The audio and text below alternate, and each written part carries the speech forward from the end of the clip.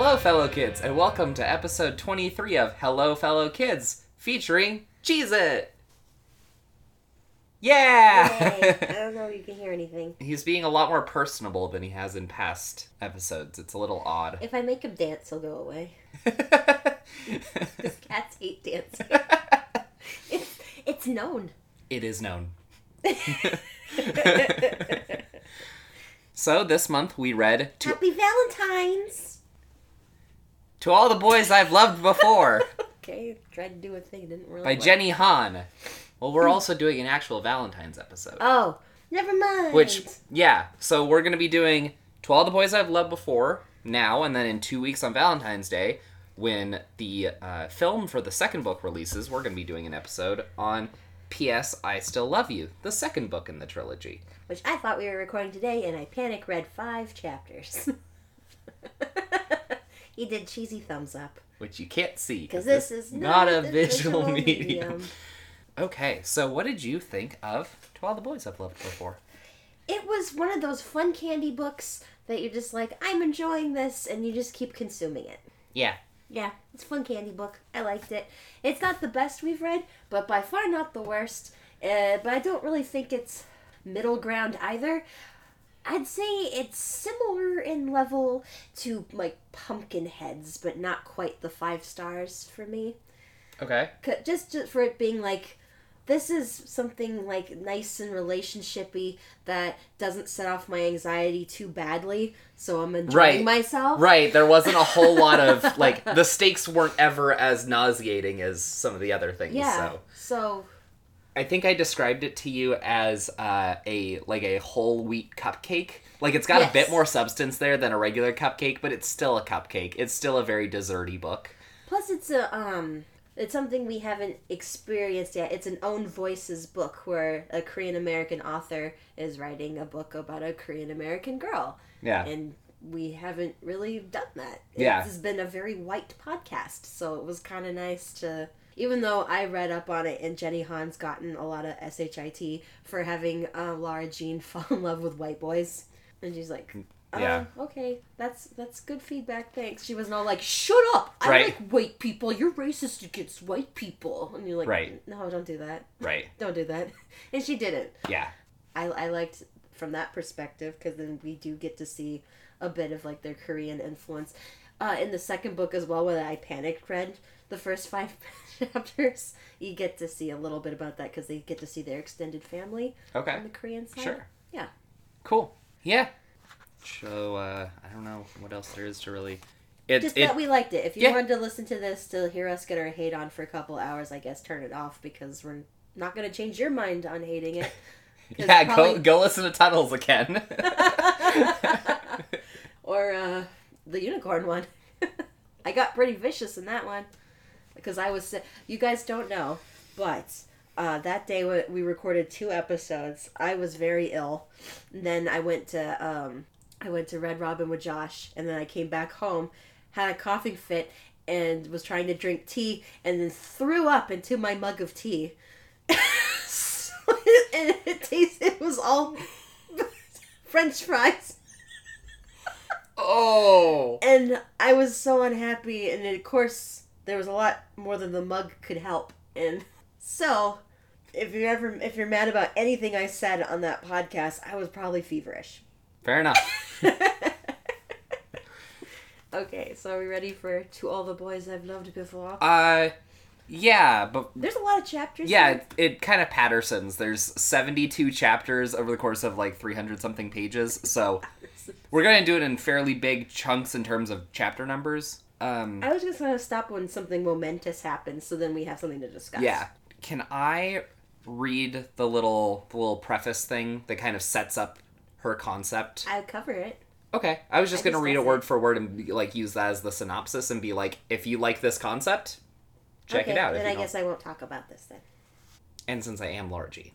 He got really offended when I told I didn't get offended. I was did surprised. too. No, I It came off as offended. You go, I'm not the Laura Jean.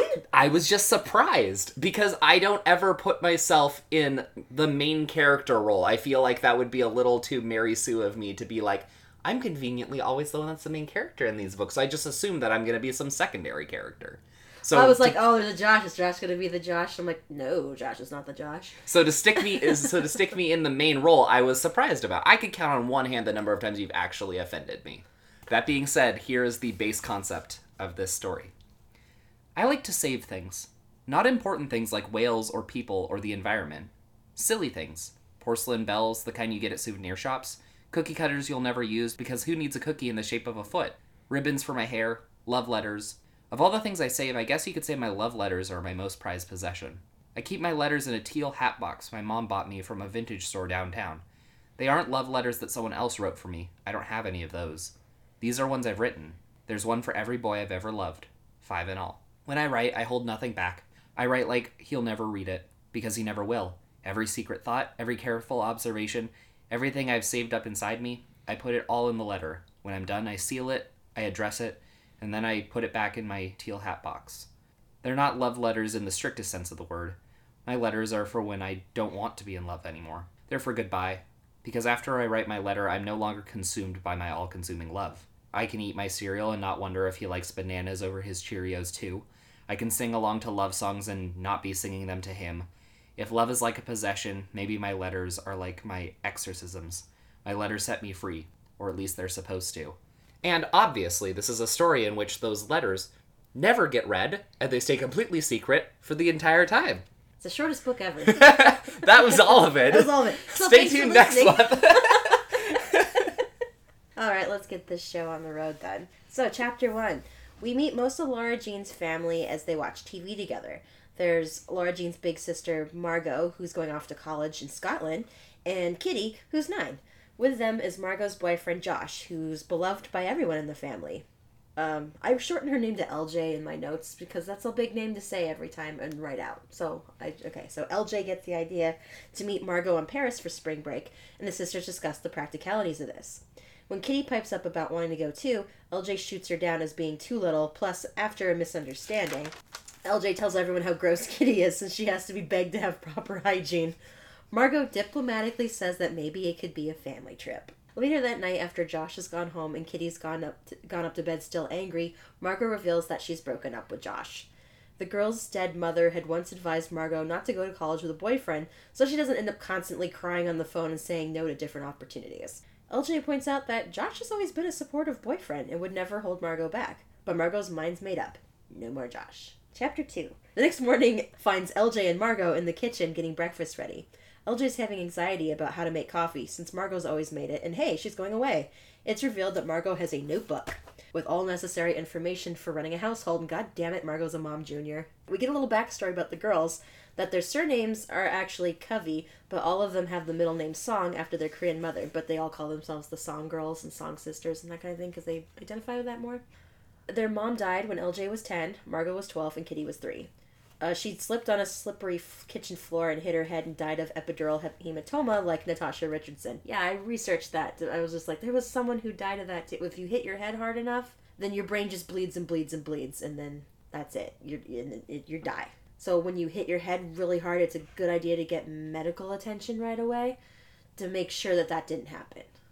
But she probably just thought, like, you know, I hit my head on the floor at home. Why is it a big deal? And then just goes to sleep on the couch and doesn't wake up.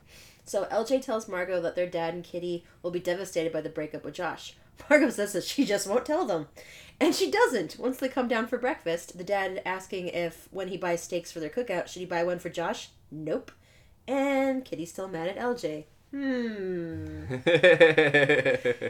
Chapter 3. Margot still hasn't told the rest of the family about the breakup, and Kitty's gotten pretty insistent, wanting to know why he couldn't come to her swim meet. LJ makes up a BS story that he had an emergency shift at work. Then they distract her with frozen custard. LJ points out to Margot that it's the last time she'll have it before Thanksgiving. Margot corrects her and says she'll be home for Christmas, not Thanksgiving. And we find out that Margot's responsible for the bulk of Thanksgiving dinner. The dad can't lift a finger? I think I've just figured out why Margot's leaving the country for school. Chapter 4. This chapter we meet Laura Jean's wild child BFF Chris, who says biatch unironically, so I don't like her.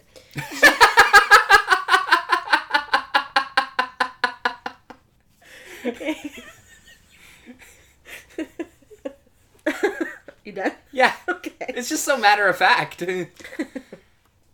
She hates Margot and says she controls LJ. Margot says Chris just uses LJ, breezing into their lives whenever she feels like it. That's worse than being a bossy older sister in my eyes. Plus, she sneers at LJ for working at a retirement home and having friendly relationships with the patients there. Are we supposed to like Chris? Because I don't. Chapter 5. On Margot's last night in the States, the sisters have a sleepover in Margot's room. Margot tells them to look after their father and reminds them to do stuff that I think a grown-ass man should be capable of just fine on his own, JFC. He has to get the card checked every month at this place, and here's the number. I'm just like, that's him. That's not you. I just hate the Mom Jr. trope. You guys know this if you've listened to any of our episodes. Anyway, when Kitty drops off to sleep, Margot asks LJ if she's ever been in love, and then bemoans the fact that she's only been in love once and that you should fall in love twice in high school. Where is she getting these arbitrary numbers and stats? Okay. Later that night, LJ wakes up and Margot's gone. She looks outside and she sees Margot and Josh talking. Margot's looking away and Josh is crying, so it's safe to say they have not reconciled. It's here that LJ tells us that she's loved once and that it was with Josh. This is not the big revelation it's intended to be. Sorry, LJ. I think we should stop there. Yeah. Because that's introduced pretty much all the major players with exceptions of a couple of the boys. And I have a question for you. Is this an alternate universe sequel to the Penderwicks? Where Batty was never born? No, Kitty is Batty. Kitty's Batty. Is there just no Jane? There's no Sky. There's no Sky. You're right, because we've got We've got Margot. Nah. Margot is Rosalind. Rosalind, yeah. Yeah. And then Jane is LJ, the writing thing, and then Kitty is throughout this whole thing. She is campaigning to get a dog for Christmas, and there's some really great bits about that. Like, we're in the living room. Kitty is pasting pictures of dogs to a giant piece of cardboard. When Daddy asks me what I want for Christmas, I'm just gonna say, pick any one of these breeds and we'll be good. That's like her through line through all this, is doing that campaign. Yeah, on page 3, I've already written Kitty is the Batty of the Song family. And then page 5, welcome to the Dead Moms Club. So, and they have a dead mom and they have a dad who, in some ways, is fairly connected to them, and then in other ways doesn't know how to be a grown-up. We're 5 chapters in and we haven't actually really met him. Right. It's a while before he actually appears rather than just being referred to. Right. And that's kind of similar to like how with the first Penderwicks we didn't get that great an idea of how he was as a dad because they were on vacation the whole time, and then the second one we saw him in dad mode more. Yeah, he was definitely more dad. Yeah, so before we had a good idea of who the characters were, I was like, oh, there's a guy named Josh in here. I know. It was a ringer. That was not you. It was like in those old detective stories where they keep hinting that it's one person that's the bad guy, and then it's actually this other guy all along. Yeah, Josh was the red herring. I was like, Josh is going to be the Josh, right? And then further we got in, I'm like, no, not at all. Josh sucks. Well, you'll find out that Josh sucks. Maybe some people like Josh. I don't know. Personally, I think he sucks.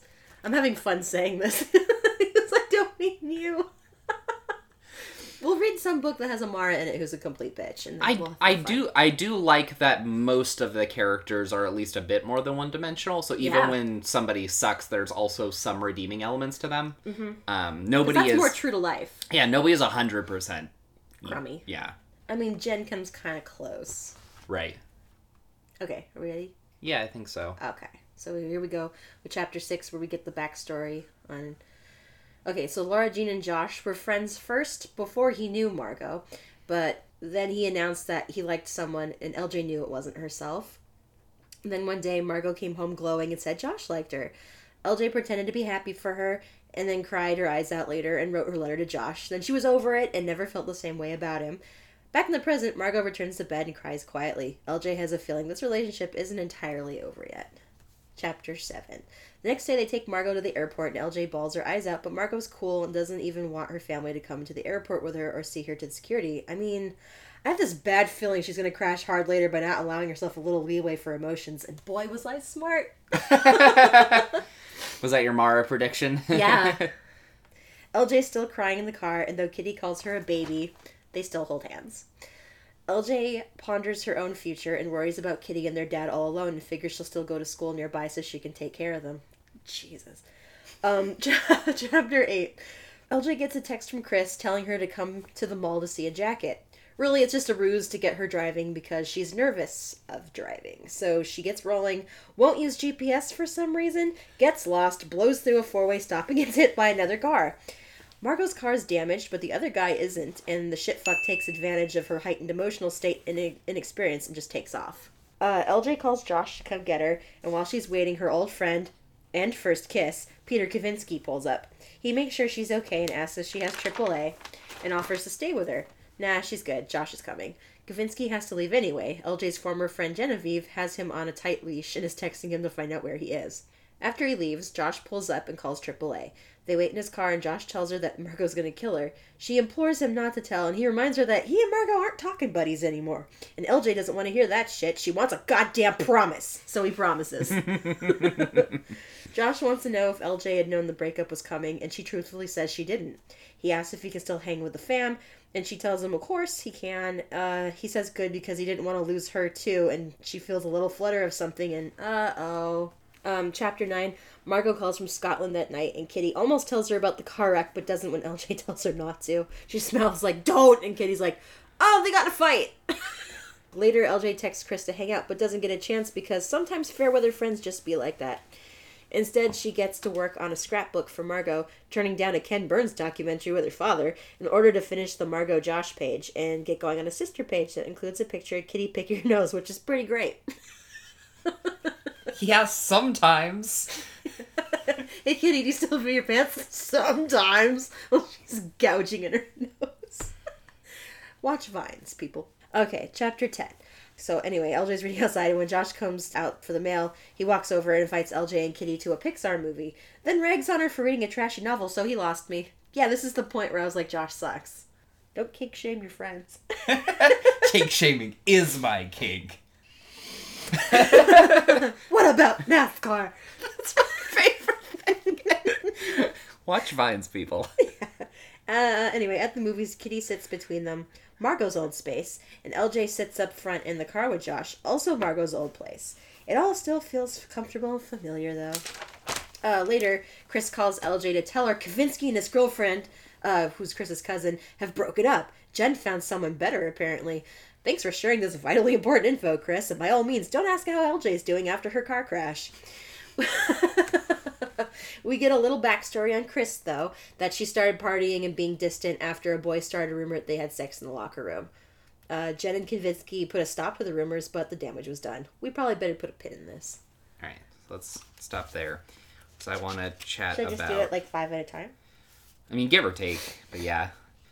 If someone were to ask me what Josh looks like, I would say he's just ordinary. He looks like the kind of guy you'd expect to be good at computers, the kind of guy who calls comic books graphic novels. Okay, but there is actually a difference. That bugged me. There is. Comics are like single issues, and graphic novels is like the collected amount, or it's just one cohesive story. Yeah, exactly. It's like that's... They are different. Sorry, Jenny Han. I get where you're going with this. That I guess she meant that he even knows the difference between comics and graphic novels. Right. Which, still, especially... I mean, I guess this was 2014, but these days with Avengers being the biggest movie ever, that's kind of a common thing to know now, or at least more common. Speaking of it being 2014, why the heck doesn't she have GPS? Like... She did. She just chose not to use it. She's like, I'm not going to program it in. I'm like... Maybe she said she felt stupid doing it. I'm like, stupid in front of who? Who's right here? That just she has that level of self-consciousness about everything. Yeah. That like so we get kind of like a clue into her character that her self-conscious is such a detriment to how she lives for anything. Right. But even without her using it, there are other situations, both in this scene and later, that are like, you could have solved this with a smartphone. Like when she's trying to figure out where she is after the crash, maybe she could have pulled that up. Or, you know, she could have been like, here's my location, I'll send that to you, and then you can find it. Instead of looking around and then worrying about getting the numbers switched up and stuff, it's like, I just thought it was odd that it went that far. It's one of those, it becomes increasingly difficult to write certain scenes with the advent of technology, and so you have to figure out reasons to remove the technology also, or just write it. Also, I want to point out something, that usually adults who write young adult novels, when they write the stuff, this is actually a point they brought up on Teen Creeps, that usually, like, their reference for stuff is about 15 to 20 years behind. Right. So she's probably kind of operating from when she was a teenager, and, like, I think she's around my age, Jenny Hunter, maybe a little older. So she was probably, like, a teenager and, like, around the same time I was, which was, like, late 90s, early 2000s. Yeah. Where we didn't have that. Anyway, so that's where I think that comes in. Sure. Yeah. It's particularly apparent if you read, again, on Teen Creeps, they were just like, what are some of these things they're talking about? Were people still getting pinned in 1980? I don't think they were. That's more of like a 50s thing. Because Christopher Pike was a grown man writing teen books, and I guess writing about what he knew rather than, maybe investigating what kids were like at that time. Right. Especially when you've written several of them. Like, you think somebody would have let you know, hey, that was good for your first try, but just so you know, teens be like this these days. Yeah. So, that's my explanation for that. Yeah. I like what she said about how much of childhood is about proximity. Like, your best friends are either who you sat next to or who was on your block and things like that. And that reminded me of how, when I was really young, my best friends were the ones who lived on my block. And then we grew older and they moved around and stuff, and they kept thinking of me as their best friend, and I didn't anymore. And so that was really awkward when we got to the point where it's like, I don't hate you or anything, but I don't think of myself as being close to you the same way you think of yourself as being close to me. We haven't talked in 3 years. It just seems odd. And that's part of why it becomes really difficult to have, like, social circles when you get older, is because social circles were just thrown at you. Yeah. Everything about interacting with people was already built into everything, and then you go and you go choose a college, and then you get a job, and it's like you're either hanging out with your coworkers or you have to make a huge effort to find other people to hang out with. Yeah, like my friends were all the people that lived in the dorms, and then we didn't anymore. Yeah, I have one person that I still talk to that I met in college. They're on my Facebook. Right. I never really talked to them. I don't resent them being there, and it's nice to see what they're up to. Yeah. But they're fine with their lives, and I'm fine with mine, so... Yeah. Chris reminds me of some people I knew in high school, too. Oh, yeah, me too. There was always one of those who just was kind of just there doing whatever, and would just kind of come in and out, and you're like, where do you... Or do you just, like, live in You still go to school here? Do you just live in a nearby tree, or... She's the equivalent of, like, that kid in all of the 90s sitcoms that would, like, climb through somebody's window. Yeah, she's the Sam. Hey, Sam. And Clarissa Explains It All. Yeah. I like Clarissa Explains It All. I have the first season on DVD. I don't know if they made any more seasons on DVD. On DVD? No, I don't know about on DVD, but they did have more seasons. I like Clarissa Explains It All. It's a good show. That's a really cool theme song. Yeah. Na, na, na, na, na. Okay. Chapter 11. Chapter 11. Bankruptcy. No. That's a joke for all the grown-ups. Okay, so Josh comes over for dinner, and afterwards Kitty works on a collage of dogs she wants. Josh quizzes her on what dog she wants, and she wants a male Akita. That's a lot of wants in one sentence. When he asks what she'd name him, she clams up, and LJ says she wants to name the dog after who she has a crush on. Josh eggs on the situation, insisting on knowing the name, and Kitty gets increasingly upset. Dude, read the fucking room. Everyone here's into you, just stop. Anyway, Kitty storms away, and LJ's worried about retaliation. Good thing you don't have a box of secrets up in your room, LJ. Josh thinks she's too young for crushes. What? And LJ says she had crushes at that age. Josh asks on who, and Josh is a nosy bastard. Mind your business, bitch. But she says Peter Kavinsky, and he's a huge dick about it. Apparently, LJ was his first crush until she crashed his scooter. Okay, another reason to be on my shit list. Don't tell someone you used to have a crush on someone. What are they supposed to do with that information? Either you make them uncomfortable, or you make them feel bad that you aren't in them presently. Just don't. That's where I stand on that. No, I think it's mean. I've been told that like my whole life, like way after the fact. They're like, oh yeah, so and so had like a huge crush on you. I'm like, they couldn't say anything at the time. I was really down on myself at that time. I would have felt so much better knowing someone liked me. Yeah, I think it just feels all like, no, I'm telling you to make myself feel better because now you don't have that power over me. And it's like, well, now I have weird information I don't know what to do with. I mean, I feel differently with that just because the only situation I've been in with that is when the person and I are now good friends and we wouldn't want anything like that anyways. Just be like, oh yeah, I thought you were cute when I first met you, but then we just kept hanging out and it was fine. And it's like, okay, I mean, I like where we're at now, so it's like, it doesn't matter that much, but I can definitely see how it would be awkward with other circumstances. How old were you when you had your first crush? I think I was... I don't know. 2nd grade? I've always had crushes. So I was like 7? No, it was like my whole life. Maybe it was... No, I got nothing. I've always thought people were attractive. When I was in elementary school, we were in a sort of experimental cooperative program within the school. So there was one class in each grade where the parents came in a lot, and the kids that were in that program would stay together. So I had the same 1st grade class as 2nd grade as 3rd grade all the way up. And so, you know, I didn't know a whole lot of other people. So like if you had a crush on somebody, you probably had a crush on them for like 4 or 5 years within that. And I remember that there was this girl, there were like, I think there were 9 boys and like 15 or 16 girls in the class. And there was a girl who had a crush on 7 of the boys. And I think I was one of the 2 that she didn't have a crush on. Made sure to tell you that? No, I was okay with it. Okay. She was the sort of person that wasn't that into having a crush on me. You're like, no, it's fine. Like, she's perfectly nice now, and like, I just, that's not a thing that I ever had any interest in being engaged with. But yeah, I remember that there was always like the 2 guys that were like, the one that everybody crushed on, and then the one that most people crushed on when they realized that the first one was unattainable. Yeah. The more... the kind of, the slightly more duffish. Not quite as, but... It's like the Kroger version. Right? It was like the Cheez-Its and the Cheese Nips, you know?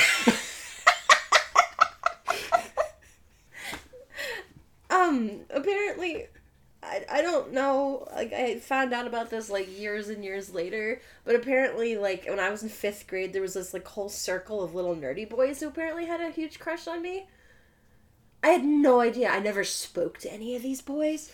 There was, like, one time where, like, my friend overheard one of them talking to the other about me, but it was gross, and I remember looking over it, and the gross boy in particular, he's the gross boy who said the nasty thing about me, was the one who told me all about all the boys having a crush on me when we were, like, older. So he was the piece of shit who narked on all of them.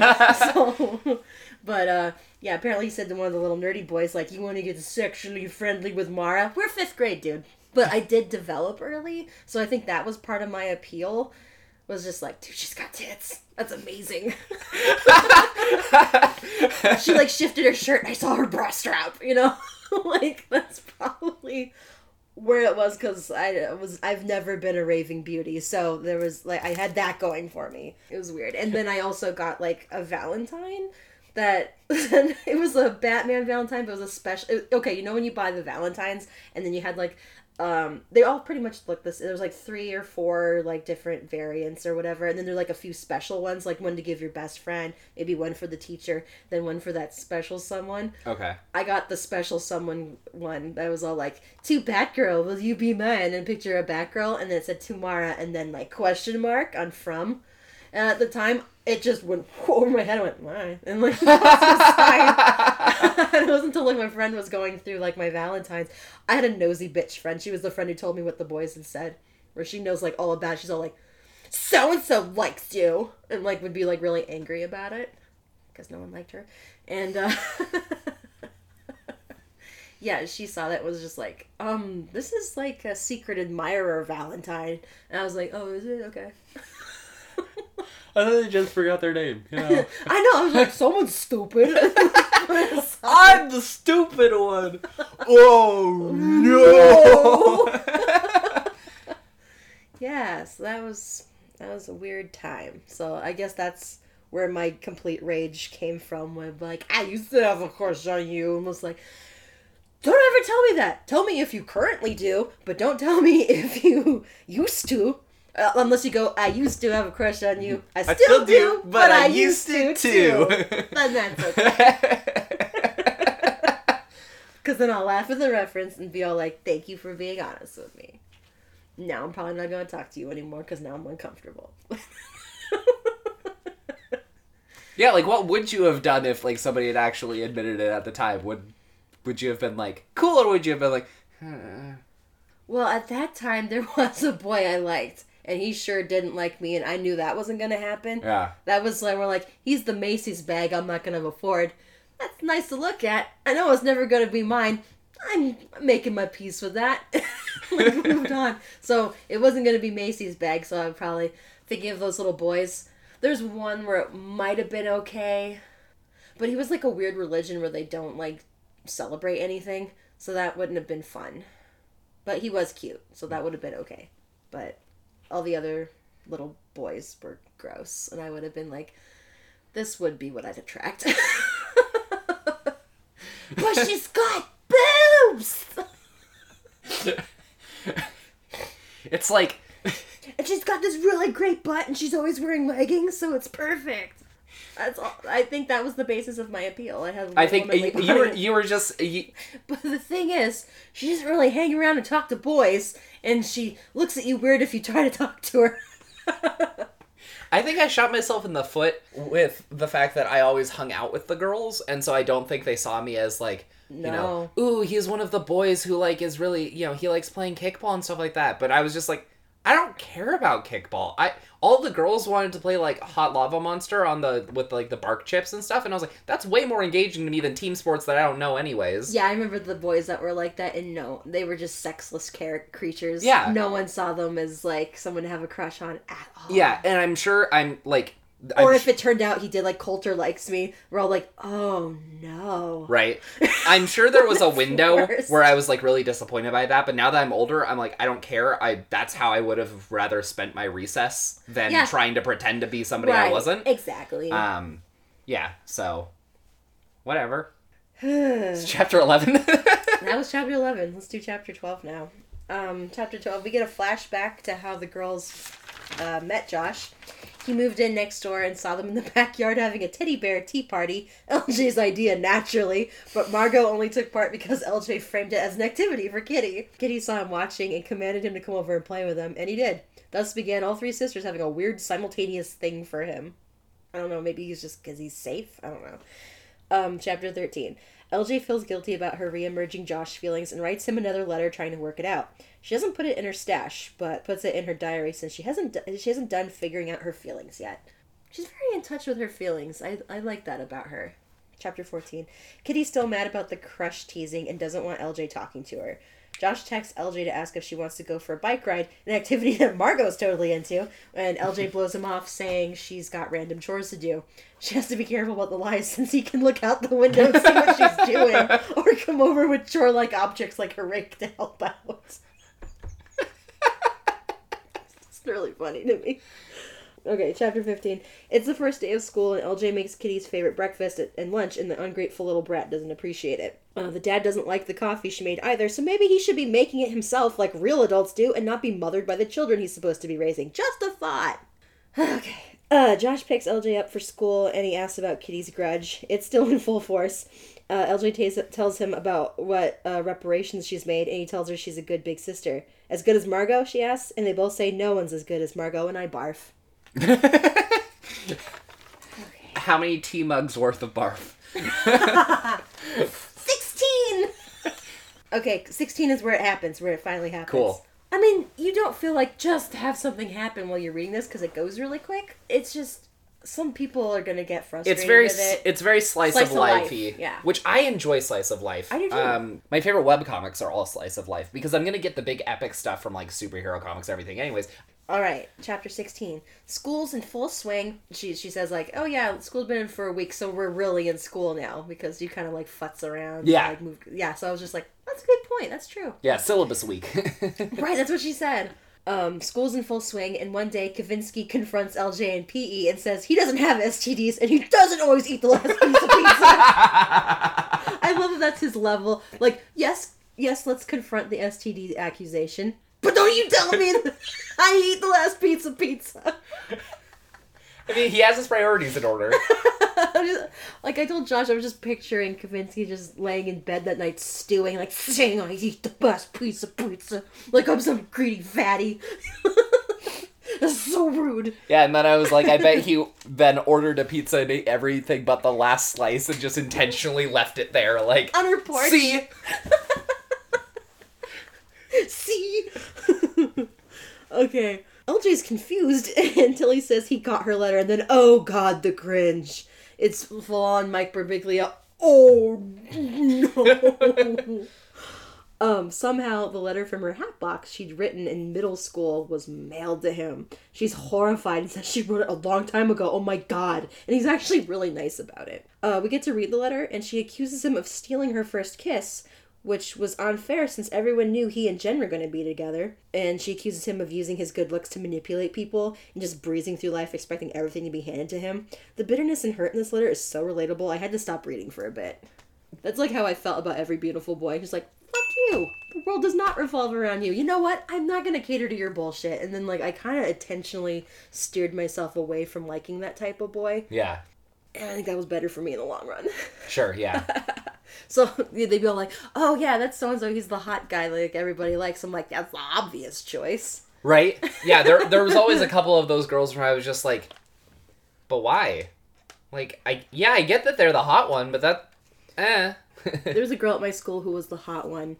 And I don't think it was... Okay, she got to be the hot one, and she was like this weird tomboy who wore all these sporty type clothes and the ugliest colors. And this was the color palette that was supposed to be cool.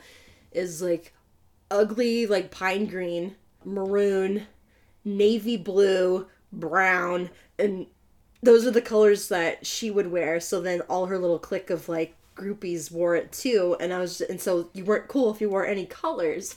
And I'd look at all these like magazines at the time that had girls' clothes that were just the cutest clothes in the world, but you couldn't wear them to my school because you'd look like a nutcase because everybody has to look like they are like playing like capture the flag in some military school like game. And I don't know why this girl got to decide that and why we all like everyone just went with her, because she sucked and her personality was garbage. I don't know why everyone, like, she was pretty, but was she that pretty? No. But I got in trouble for gossiping about her. I got pulled into the office. But, to be fair, what the guy said about her was pretty intense and I had to share it. He said if they were ever at a party together, they'd end up doing it until it got nasty. I still don't know what that means. Do you remember when your first kiss was? I was a really little kid. Yeah. Mm-hmm. The first one that mattered was like I was an adult. Yeah. I think I was freshman, high school. No, I was a lot like Laura Jean. I just wanted to stay at home and I wanted to like just be done with high school and like leave. I remember leave. I just did not want to be part of anything. I remember middle school graduation. Everybody was excited for high school and I was excited for college. I was like, I have to wait through 4 years of crap where everybody is all cliquey and gossipy and everything is nonsense and doesn't matter, so I can finally get to college where I'll actually learn things that I care about. Mm-hmm. God, I desperately wanted college. I did not want to do high school either. I didn't want any part of this world. So I'm like, reading it, I'm like, oh God. Alright, what? Oh shit, hang on. When I brought this to school and was working on it, I forgot my notebook, so I used a different notebook. Oh, right. I was like, how did I get to chapter 23 from 16? I'm a grandmother. Alright, chapter 17. She fakes sick, runs home, looks for her hat box, and then just sits down with ice cream and cries. That's literally all it says. Chapter 18. Dad may have thrown out the hat box like her roller skates. Wow, lack of boundaries much. Because she'd been saving the roller skates for Kitty. Josh comes over, so LJ panics and runs out the back door to hide in the neighbor's treehouse. I was just picturing it, like, jump the fence, like, scramble up, and, like, her legs going up into the thing when he pops out the back and goes... yeah, the second shoe disappears just as he turns and the camera focuses back in. I was hoping the movie would have that, and it didn't. So, chapter 19. Hold on. What? Well, I want to address just a couple things in 17, 18, and Okay. I think what I'll do is I'll just be flipping the pages as you're reading it, and I'll let you know at the chapter if I have anything. Okay. Because we have like 60 chapters to Yeah, get through. I was just like, please let me just do this. I just wanted to call it that I liked in 17 when it talks about going to John Ambrose McLaren's house and how it was one of our first boy-girl hangouts on a Yeah. weekend at night that felt purposeful. And I remember that feeling of, like, going to something and being like, we're doing this way on purpose, aren't we? And, like, I wasn't the sort of person where anything was going to happen, but I just knew that for everybody else, it was, like, this was a thing. Like, we had a New Year's party that was like that in, like... They're gonna touch boobs, and I'm in, gonna like, be 8th playing grade or video something. games. Yeah. Sorry. It was more that the girls were dancing to sexy music videos, and I was like, this is a pretty good song. By the way, can you see the music video? I think I've mentioned this before, but never ever donate someone else's stuff without Yeah. asking them, especially as a parent. That is a huge invasion of like We what covered that in Doll Bones. Yeah, what little they have as a person, like don't take that away from them. You know, they're still figuring Plus, out what their when- identity is. Plus, when you're a kid, you have so little control over everything around you anyway. Yeah, exactly. So don't take their stuff. Okay, go ahead. Alright, chapter 19. LJ decides to avoid Josh forever, at least until the whole letter thing dies down. Maybe it was never mailed to him and the Kavinsky thing was just a fluke. All the same, her dad plans to swing by Goodwill that day and look for the hat box there.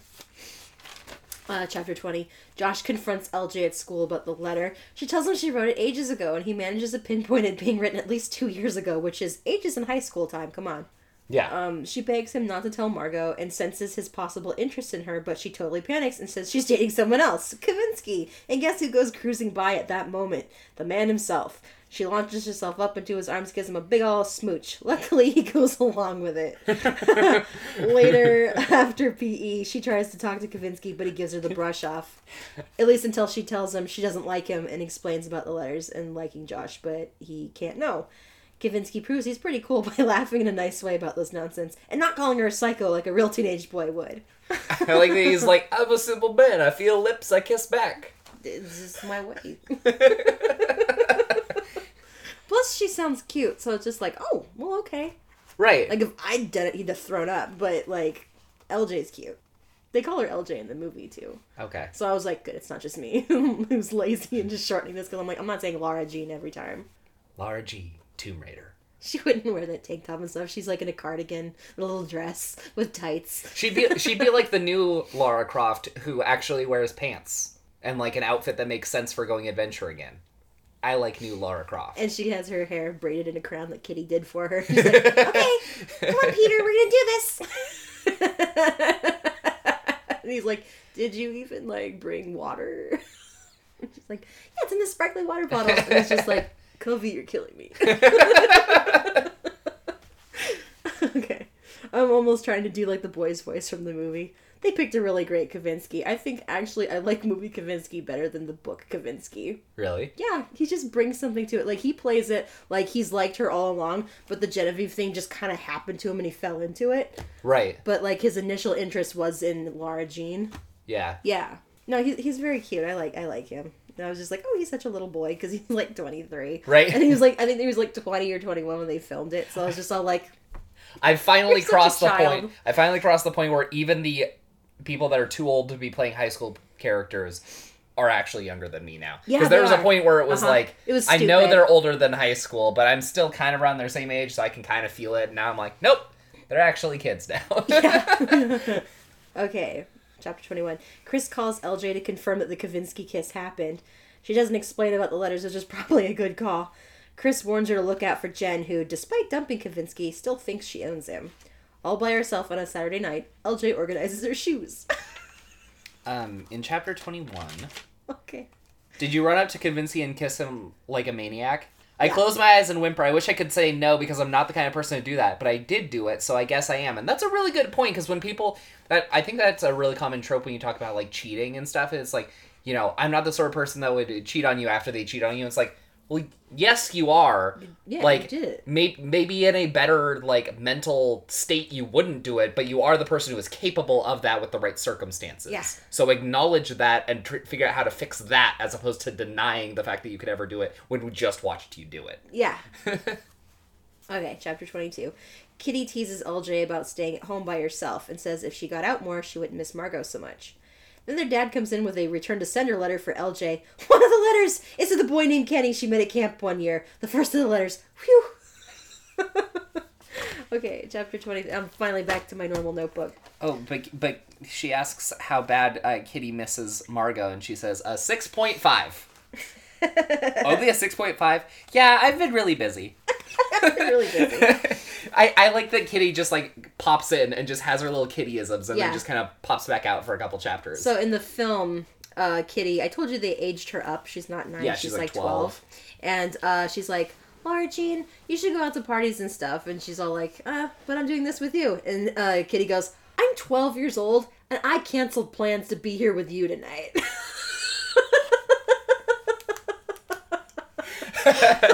It's a pretty good line. I laughed pretty hard. The kitty they picked, I really liked the kitty they picked for the movie, and she looks like a Josh, like if Josh was a 12-year-old biracial child with straight hair.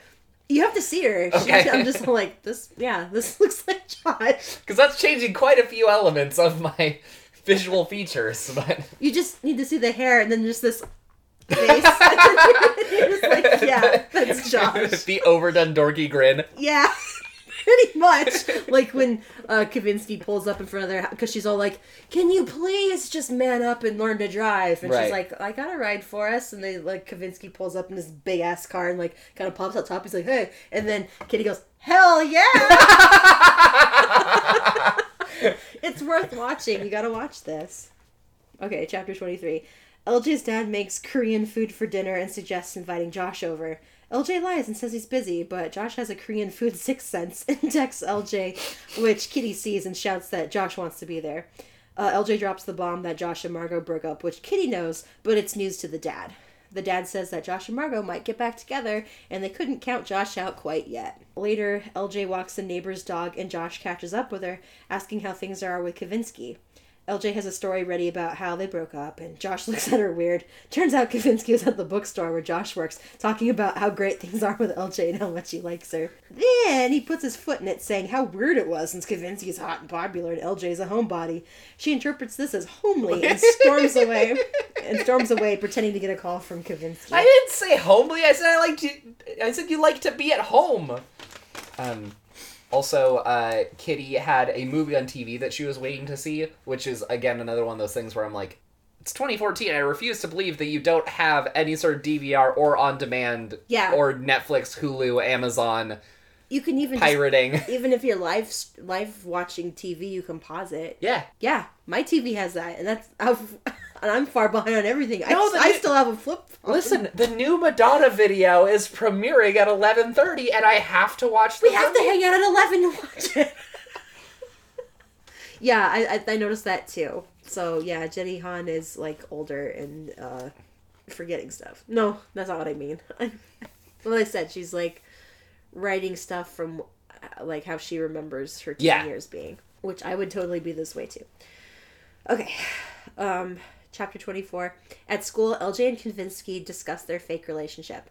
LJ's concerned because Kavinsky and Jen broke up once, and when he dated another girl, Jen ruined that girl's life. Kavinsky denies that Jen was behind all that, but dude, come on, of course it was.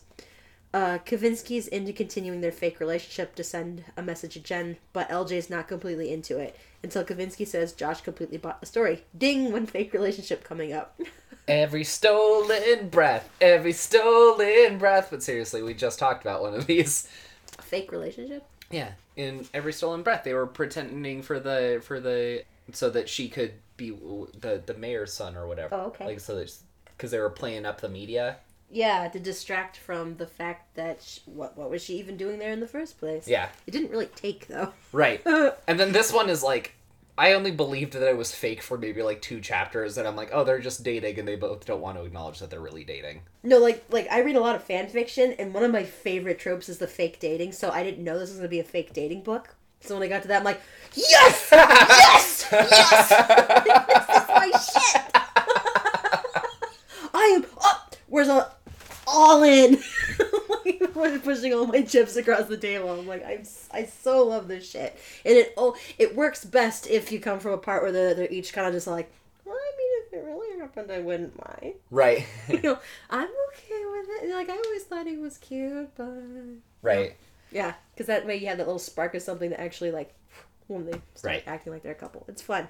I like it. She has a salient point about how Peter and Jen were each other's firsts. That's why you can't let each other go. I've heard that's how it is with firsts, especially with guys. I think she's specifically referring to... Boning? Yeah. Yeah. But I think that same thing applies to just, like, your first serious emotional connection with somebody. Mm-hmm. And I'm not a girl, so I don't know if it is the same for girls, but it's super strong with at least me as a guy. Like, that sort of thing just lingers inside of you. I'm happily divorced from my first love, so I think I'm okay. Yeah, well, I mean, in the 3 years I've known you, the nicest thing that you've really said about the whole thing is that you got a better last name that people can pronounce. So yeah. Okay, chapter 25. They debut their new relationship at school the next day, and boy, does it go wrong.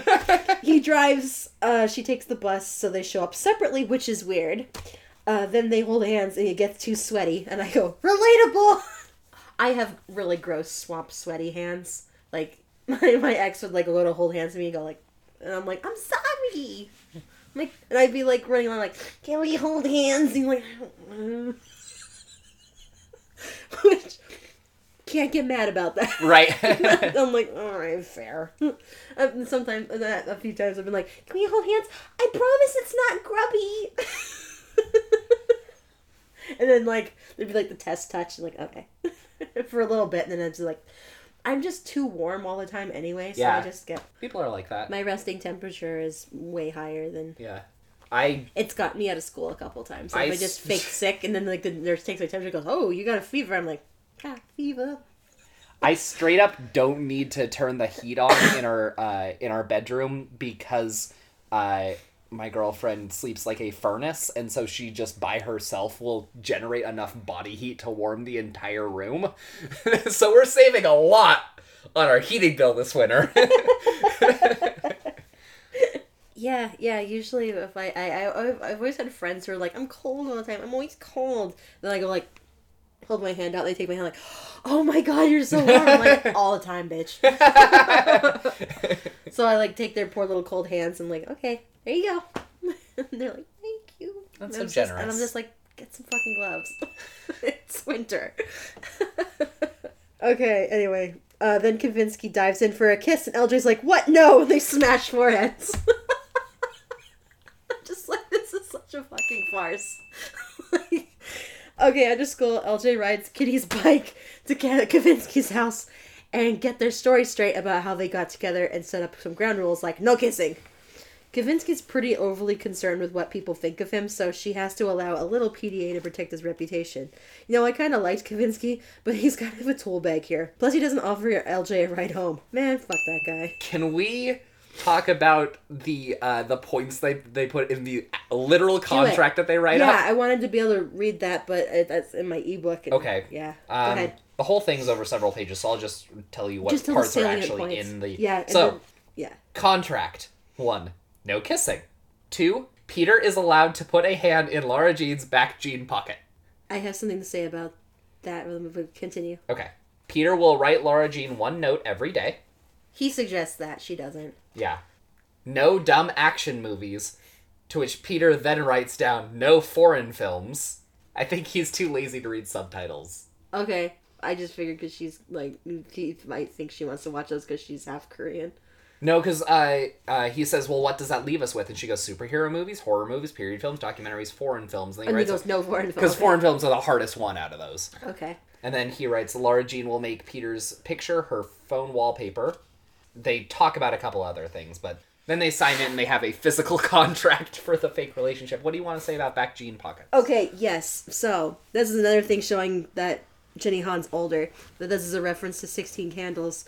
where the opening image is this couple walking along and they have their hands in each other's back pockets. So anyway, in the movie, they sit down at a table at school to discuss this, and then he's like, "What? People are not going to believe that we're together if I'm not kissing you." And she's all like, "You can put your hand in my back pocket." He goes, "What is that?" And she goes, 16 candles. And he's like, that's a thing that couples do. And he goes, like, maybe in the 70s. And she goes, John Hughes and 16 candles was the 80s. And he's just like shrugging, like, I don't know, I haven't seen it. They're all the same to me. Yeah, I don't think I have ever put my hand in someone's back jean pocket. Yeah, I'd be like, don't do that. Don't do that.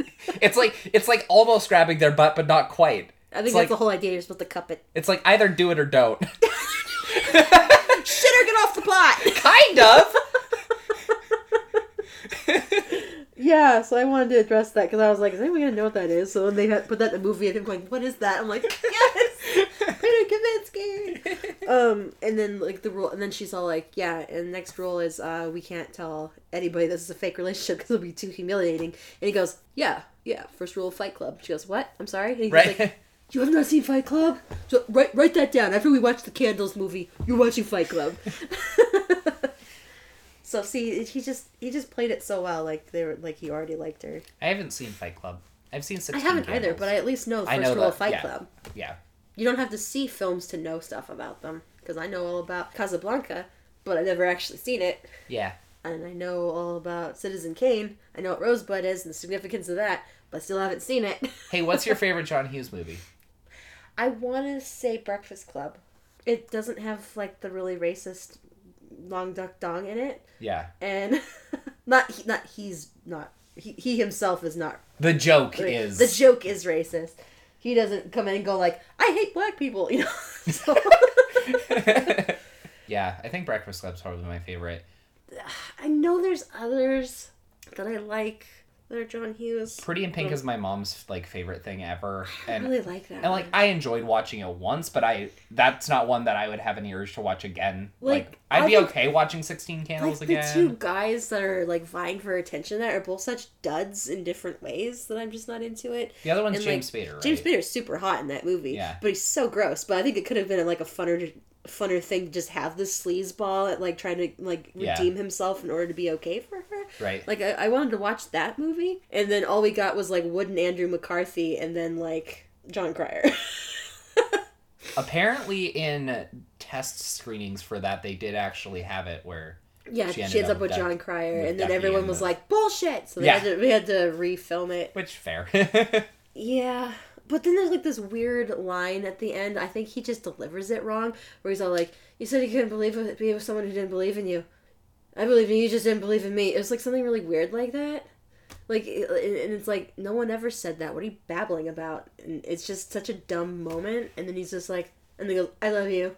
And then walks up and goes, forever! In her ear, and then walks off, and I was like, I hate this film. And, like, the only good part is, like, Ducky standing, like, on the dance floor, like, oh, fuck, okay, by myself, and looks around, and then, like, the girl who plays Buffy the Vampire Slayer in the film, like, sees him, and, like, looks at him, like, yeah, mama like kind of look, and he looks at us, and there's, like, Ferris Bueller, I think that might be my favorite John Hughes movie.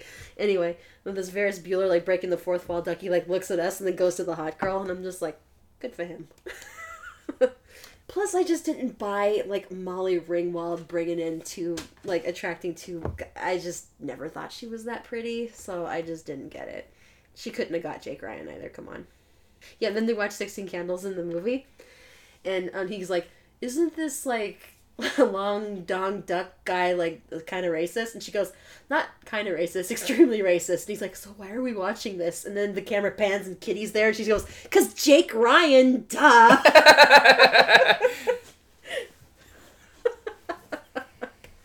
Okay, that was a lot. Chapter 26. LJ goes to Josh's bookstore to get a book for school. She sneaks up on him and they chat a little bit. She wants to brag about Kavinsky, but he doesn't really let her do that and goes to do his job instead. LJ takes this as kind of a slight, but like, he's at work, dude. Yeah. Chapter 27. The family plans to send a care package to Margot. Kitty lobbies hard to get a dog, but LJ's more into the idea of a cat. LJ says she'll help with the dog cause if Kitty actually lifts a finger around the house and shows she can be responsible for a living creature. Then Kavinsky calls later, is weird about how he got her number, and says he should pick her up for school. LJ's like, fine, whatever, bye. And it's actually pretty funny. Because it's clear he's like, wants to talk a little more, and she's like, and just hangs up. I thought it was really great that it's not the girl kind of pining after the guy through all this. You get the sense that it's him pining after her. Yeah. But we don't. I mean, that's just this. We just kind of have to like read between the lines and around it because LJ is just so. And this, because she's so focused on that, but for him, this is the first time that he's had a chance to really do this with anybody besides Jen, and it's like, it can be different, and he's, he's kind of stoked to see what can be different. Yeah. Like, how am I with someone else? Yeah. Am I able to be with someone else? Right, it's like, I only know myself in the context of this specific relationship. Because they've been together since they were like 12. Yeah. Kitty wants to send Margot a picture that she's drawn. It's of Margot petting the exact breed of dog that she wants. And Lara Jean laughs and Kitty's like, what's so funny? Nothing. Do you think it's good enough? Good enough to hang up on our wall? Definitely, I say. No, I want you to really look at it. Critique it. I can always do better. Margot won't want it if it's not my best work. Okay, chapter 28. In the morning, Kitty has a field trip she needs to get to school early for, but everyone forgot. She's about to panic, but LJ says they have a ride. Kavinsky shows up, and he's kind of a dick about taking Kitty to school, but he seems to like her when she gets sassy with him. When she's all like, they call me Kitty, but you can call me Catherine. He's just like, oh, okay. And he kind of likes it when LJ gets sassy with him, too, so there's something there, Peter. You might want to look into that. Okay, so he says he's LJ's boyfriend, and Kitty hits the roof, wanting to know when this development transpired. LJ promises to tell her everything later. At school, Kavinsky parades LJ around the cafeteria so they can be seen. Jen sees them and does this gross thing where she goes from angry to smiling, which I hate! Gross! My ex could do that too, where they'd be like really mad about something and then purposely wipe it away. And I'm like, I know that didn't just magically go away. Yeah. You just swallowed that. And you can tell that they're not smizing. Yes! So. Oh god, it's so gross. I hate it so much. And I told my ex it creeped me out when he did it. And then he got really mad, and then he swallowed it and smiled. Well, then people are like, but I'm not creepy. I'm like, now it's getting creepier. Right, it's like, is there a real human in here, or just a bunch of attempts at different characters? Okay. Later, Kavinsky leaves LJ a note in her locker telling her she did a good job that day. She feels pretty good. Until some little shithead on the bus implies Kavinsky's dating down after breaking up with Jen. That night, Chris calls and wants to know the Kavinsky story, but LJ blows her off to go to sleep. There, Chris, maybe you'll get to find out what it's like to not be prioritized. Ooh. Chris is a better friend in the TV than in the movie. Okay, chapter 29. LJ goes to a football game with Kavinsky, and he puts his arm around her for Jen's benefit. Afterwards, he wants to go to a party, but she doesn't, and instead they go to a diner. There they talk, and LJ tells him that he doesn't take anything seriously, and he tells her she's judgy. He also reveals that he doesn't like Josh since Josh turned him in for cheating on a quiz in 7th grade.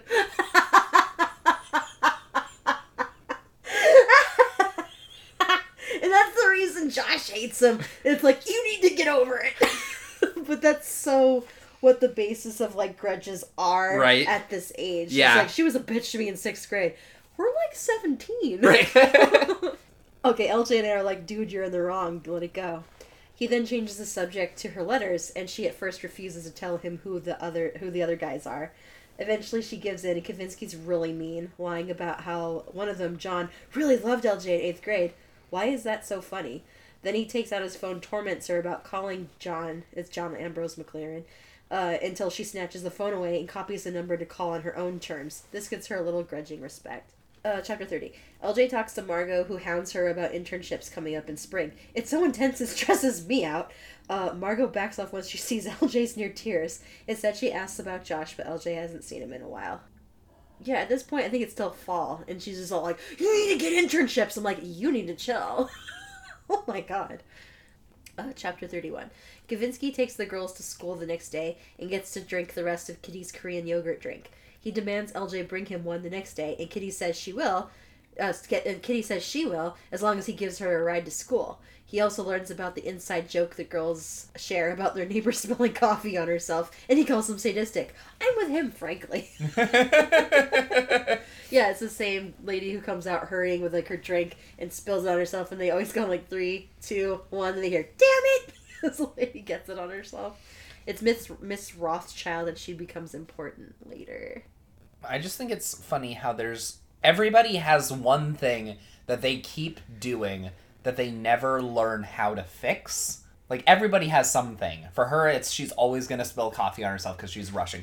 For my mom, she is convinced almost every time she's about to leave somewhere that she has left her keys somewhere, and they're almost always just in her purse and she didn't dig to the bottom far enough. So the number of times that we have stood outside the car and she's like, I need to go back into the restaurant and check for my keys, and I'll be like, just dig around for another 5 seconds. They're in there. She's like, no, I really think oh, they're right here.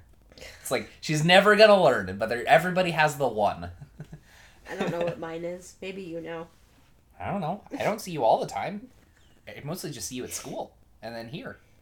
Maybe you always like drip out your toothpaste or something. I don't know. Are you seeing this because I dripped out my toothpaste today and it got on my sweater? Did you? Did you see it? No, your hair is in front of your sweater. Let's keep it that way. I'm just like, you passive-aggressive bitch. Okay, chapter 32. At school, one of the letter recipients, Lucas, hands back the letter and is very kind about the whole thing, and he feels flattered, though he's gay and will never reciprocate her feelings. He asks her not to tell anyone he's gay. He's out, but he's not out, and I totally get it. LJ understands, too, when he tells her about people speculating about him and how she must get intrusive questions, too, since she's biracial. LJ really appreciates his insight, but when he asks, she doesn't tell him the truth about Kavinsky. I thought he brought up a fair point about that. Yeah. Like, first of all, I thought it was cute that he was like, to be honest, it just made me feel good to get a letter like that. I was like, hey, good on ya. We get to see the letter to Lucas, and it's not bitter or angry like the others. It's just kind of wistful. Yeah. So no wonder he was flattered by that. Yeah, it's pretty cute. But then he's like, I just let people believe what they please. I don't feel like it's my responsibility to quantify myself for them. I mean, you get what I'm talking about. As a biracial person, I'm sure people are always asking you what race you are, right? I hadn't thought of it that way before, but yes, Lucas just gets it. Exactly. It's like, why do you need to know? And I'm like, fair point. I have a friend that I have known for 4 years now, and when my mom met him after he had gone home or whatever, she asked if he was gay. It just as like a curiosity, and I was like, I can honestly tell you, I have no idea. In the 4 years I've known him, that has never once factored into our friendship, so I have no clue. Chapter 33. Chris hangs out at LJ's after school and quizzes her on how far LJ and Kavinsky have gone. It's been like 2 seconds. Get a grip, Chris. When LJ clutches her pearls and says she and Margot aren't those kinds of girls, Chris insists that Josh and Margot have boned. Man, Chris sucks. Chapter 34. LJ and Kavinsky are hanging out in the library studying when she asks him if two people in a relationship for years are automatically assumed to have had sex. He wants more context, and when he gets it, he says, not necessarily, but the likelihood is high. She tells him that Chris insists that it's impossible not to be together that long and not do it, and Kavinsky dismisses this and wonders out loud why the hell LJ hangs out with Chris. Okay, then he gets randomly flirty and puts his head in LJ's lap, and when she's like, WTF, you're flirting, son, he's all, nuh-uh, and gets up to play with his phone. This shit right here, this whole chapter, is why I didn't date in high school. Chapter 35. LJ notices Josh being a loner at school and feels bad for him. After school, he comes over and asks if she's avoiding him since his breakup with Margot. This pisses her off since it's like her letter didn't matter to him. When he eventually does bring it up, it's too little too late for her, but she does assure him that they're still friends.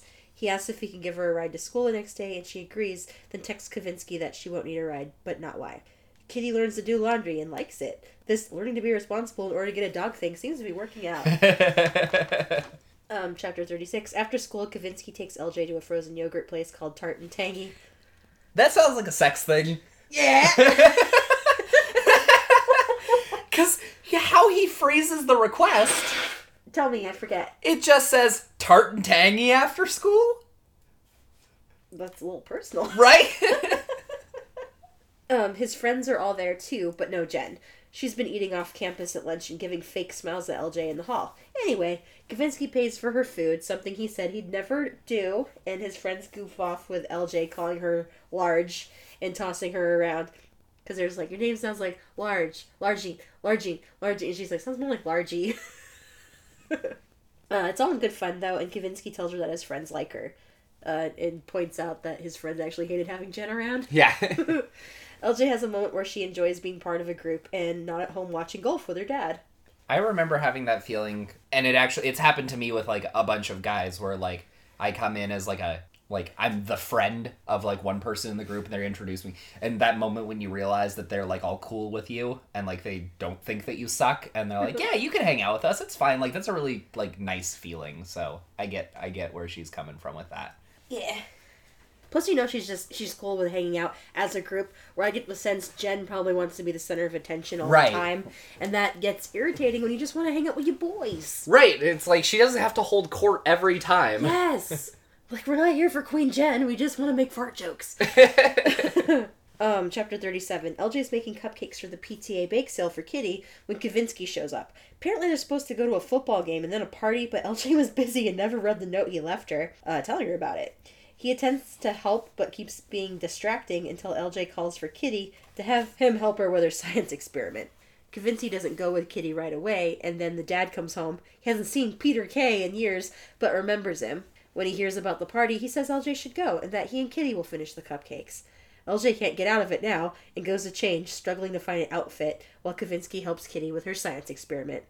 LJ goes to Margot's room, and goes through a drawer for a sweater, and instead of a sweater, she finds a letter from Josh confirming that he and Margot have had sex. Oh, shoot.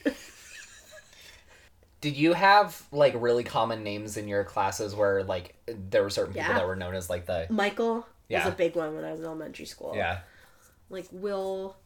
Yeah, it was Michael, Will, Jordan. Yeah, there's a lot of names like that where you had the last initial. You were Josh S. a lot, weren't you? I wasn't. That's the thing. Weren't? I was not Josh S. until... School? Quote-unquote school, when we ended up with two Joshes. I've never been a Mara. No, I'm not that surprised. Okay, chapter 38. The party's at some rich kid's house. Jen's friend Emily waves LJ over, and they start interrogating her about Kavinsky. All she really says is that they got together before school started, and from the look on Jen's face, it was the wrong thing to say. LJ goes to the bathroom, but when she comes out, her spot with the girls is gone, and she sits in Peter's lap, and it's kind of cute. Later, she sees Peter and Jen arguing in the kitchen. Hey, their fake relationship is working. Lucas comes up and warns her that they still have feelings for each other, if they can still fight like that. Not necessarily true, but okay. I'd probably get into a fight with my ex if they were around and I don't have feelings. Only feelings I have are resentment. Peter storms out of the kitchen and takes LJ home.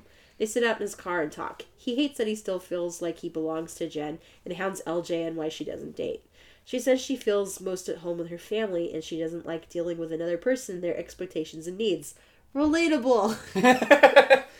Peter tries to get all jokey about her not falling for him, and she's like, yeah, no worries there. And he points out that she used to find him desirable, and she's all, no clue why, and he gets all hurt and quotes the letter, which I have a feeling he, like, memorized. When she teases him for memorizing it, he looks even more hurt, and she tries to make it better by saying he must have had a lot going for him back then, and he flinches. God, this is painful. Just go in the house, Laura Jean.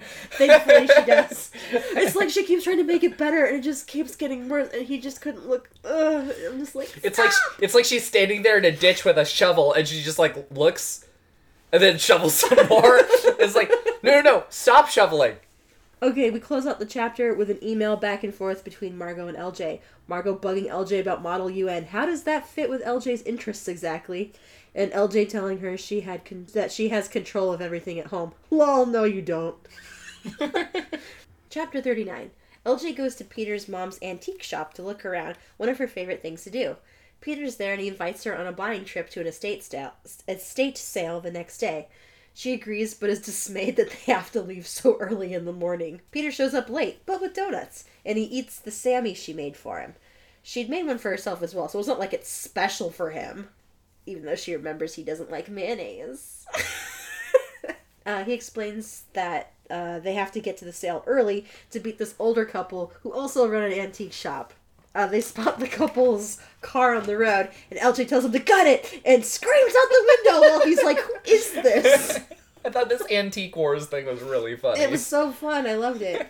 They beat the couple for these like chairs and that Peter's mom had wanted, and LJ's encouraged to haggle for a glass reindeer she wanted for her vanity. She meets the man who's selling all his stuff, and he takes a shine to LJ and lets her take his daughter's neat vintage clothes since she's not helping him move. I was just like, ooh, petty. On the ride home, Peter awkwardly tells her that his mom wants her to come over for dinner. She's dismayed again that now his mom's in on the lie, but she agrees to come. Chapter 40, the dinner's pizzas. And not overwhelming at all. She was so nervous about this dinner. Yeah. And she was looking up what fork to use when for like what part of a meal. And I'm just like, you've met Kavinsky, right? I don't think that's the kind of meal they're gonna have. And so I was not surprised at all that it was, something not as overwhelming. Peter's mom is really nice, and his little brother Owen's kind of a shit, but in a manageable kind of way. Right. On the ride home, they talk about Peter's dad, who he doesn't see anymore since he has a new family, and LJ's mom, and LJ wonders what her mother would think of her as a teenager if she was still alive. It's kind of a nice moment between them. I had to look up what gingham was, because that's used to describe all of the decorations in the kitchen at their house, and it was also the exact same. The red and white gingham was the same design that her favorite apron was, and I was like, this is like a pattern. It's literally a pattern. It's it's literally a pattern. It's the it's the stripy checker thing, right? Where it's like, so it's like white, red, and then the in between blocks are like a lighter red kind of. You've seen it. You've seen gingham. Yeah. It's the thing that I always refer to as plaid because I don't know what else to call it. Oppa Gangnam Style. Okay, in the movie when they have the conversation, it's like this really great moment between the two. Like, it's great in the book, but it's like really great in the movie when they sit and talk about it. And he's like trying not to show how bothered he is by his dad, like essentially leaving them and starting a new family where we weren't good enough for you. And my dad left my family too, so I related to him. And he's trying not to show that it bothers him. And she's like asking like a little bit about it. She's being like really kind of like delicate with him about it. And he's like, it's whatever. And she goes, we don't have to talk about it if you don't want to, but it's not whatever. And he just kind of has this like, you're such a nice girl kind of look on his face. No, I swear this actor was great. Did they have the antique sale thing in the? No, it's not in it. I mean, I really wanted that. I can understand, though, that... Actually, there's one scene that I was so disappointed wasn't in the movie, and I'll tell you when we get to it. Okay, chapter 41. Peter asks to study at LJ's house, and she gets the kitchen all set up. 2 hours after he was expected, he texts saying something came up. LJ's pissed, so the next day she gets a ride from Josh and lets Peter twist. Fuck him. No, I hate habitual lateness. I hate it so much. So I was kind of with her on this. And I was like, yeah, do something petty and nasty the next day. He's going to show up late anyway. Yeah, I am uncomfortable if I am not 5 minutes early to something. You know? Yeah, if you're not early, you're late. If you're on time, you're late. That's what the saying is. I won't hold that to everybody because on time is on time. But in my head... I'm the same way. I'm so nervous if I'm not early. Anyway, at school... Peter confronts her. It's so funny. She's sitting in her class and he's in the hallway like, get out here. And she's like, I'm in class. And he's like, get your ass out of your desk. Walk out here and talk to me. Because he's so mad. Okay, so at school. Okay, so... the angriest sign language. Yes. Anyway, he confronts her saying he waited in front of her house for 20 minutes. Too bad, so sad, frankly, considering how little other people's time matters to him, but I hate chronically late people, so... LJ asks if he was with Jen, and yes, of course he was. She needed him. LJ realized that this fake dating shit isn't an attempt to move on from Jen, but to make sure he doesn't. She's just a placeholder until he can go back to his real girlfriend. Chapter 42. Josh's parents fight a lot, and he usually goes over to the Covey house when it gets bad. One night, Josh comes over and bugs LJ to audition for the school play, or join Model UN. I don't even know if my school had a Model UN. I don't think we did. Thank you. Is that even a thing? I've only ever really heard about it in, like, books and, like, movies or something. Where they're all like, what activities do you like? I'm in Model UN, and then everyone's like, ugh. It sounds like a very like East Coast New England sort of thing to me. It doesn't seem like the sort of thing that Doesn't happen out here. our neighborhoods have. Yeah, like we don't have lacrosse either. Josh says that LJ's in her own little world and should branch out, and frankly, he's one to fucking talk. LJ, because he's the one eating lunch by himself. She's the one hanging out with Kavinsky and his friends and like going to parties and kind of like expanding what she experienced. So he's kind of just projecting here. LJ throws the TV remote at him, and that's that. When she goes upstairs, Chris is sleeping in her bed and advises her not to tell Peter that Josh was over. She suggests busting an old lady friend of LJ's out of the retirement home. Then she's out like a light. We should go get pancakes. You're tired. I am. I've had friends like that too. The last little scene with Josh is so very this sort of book. If people knew you, they would love you. He sounds so matter of fact. Josh, you break my heart, and you're a liar. Because you know me. You know me better than almost anybody, and you don't love me. But you didn't! But you didn't. Okay. This was the chapter where my highlighter died and I had to get a new one, which is fun because this is also the chapter that has the sentence, I stopped highlighting mid-sentence. Oh, weird. Okay, chapter 43. It's Halloween, and LJ goes as Cho Chang. She feels she has to go as Asian characters because otherwise people assume she's an anime character. That sucks, but it's also... I hate that for her, but it seems very true, and I bet Jenny Han had those experiences. Yeah. Yeah, I hadn't even thought of that before. Yeah, because I'd be a white kid. Exactly, because it'll be anime, or it'll be like, oh, you're going as an Asian blank, and it's like, no, I'm just going as blank. Yeah. Oh, anyway, Josh is Harry Potter by coincidence, and Peter's late again, and LJ tells him she doesn't want rides if he's going to be late. He's all, fine, I got 5 minutes extra to sleep in then. At school, everyone gathers in the auditorium to judge the costumes. Peter's with his friends as a big group of superheroes, and he's Spider-Man. Because he's Peter Parker. He's already Peter. Peter! Why am I not saying his name as Peter this whole time? Anyway, they win first place for group costumes. Jen wins for being dressed as Catwoman in a costume that sounds like it wouldn't have passed the dress code at my school. She's in like a fucking bustier. And like tight leather no, that would never have flown. That's one of those things where a girl at my school got in trouble for her costume because it was a dress that dipped low in the back and you could see her back. And she was told to put her coat on. That's one of those articles where I can assume the sort of thing it accomplishes, but I don't actually know which kind of article it is. A bustier? I can tell that it's some sort of chest thing. Yeah. Okay. The boobies. I figured as much, but it's like, it's usually just a self-contained top, so it's just the... Okay. Thing that, so then like I think your shoulders are exposed and stuff. Okay. But yeah, that absolutely not flying. No. No midriff exposed 2 inches below the fingertips. Yeah, we had the I think it was like strap dimension. It had to be. It was like 2 inches or something. No spaghetti straps. Yeah. Yeah, she would not have been allowed to dress like this. Should have been sent to the office, at least. Later, Peter confronts LJ for going as a couple costume with Josh. Jen was a superhero too here, and LJ could totally counter with that, but she doesn't. So I was like, okay, so you guys were superheroes and she was Catwoman, so that seems like you coordinated something there. Right. Especially since she knows so little about comics that he'd be all like, these are Marvel heroes! And DC! They're not the same thing! And Catwoman is not a superhero, she's an anti-hero! Yeah, exactly! But that's what I was expecting her to counter with, and she didn't. And I'm like, defend yourself, Lara Jean, come on. Instead, she's like, no one notices me, get a grip. And Josh goes by, and they have a wizard duel. LJ going with a killing curse. I enjoyed the... Eventually, Peter gets her attention again by slinging webs at her, while she runs, shooting spells at him, and it's fun and cute.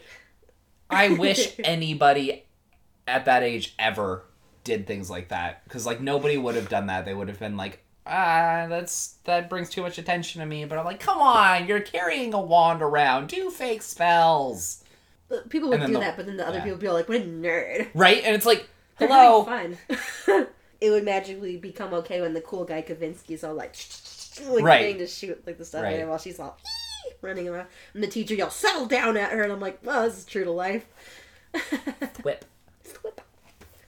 Okay, later he sends her a note saying that he won't be late tomorrow, so his, like, save face of, fine, 5 more minutes of sleep. Just forget about that. He's like, I won't be late tomorrow.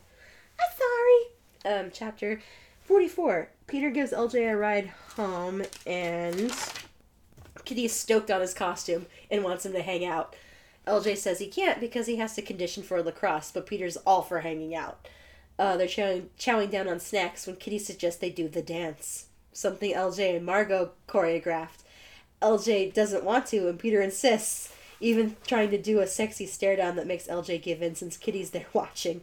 They do the dance and Peter loves it. Yeah, that's not in the movie.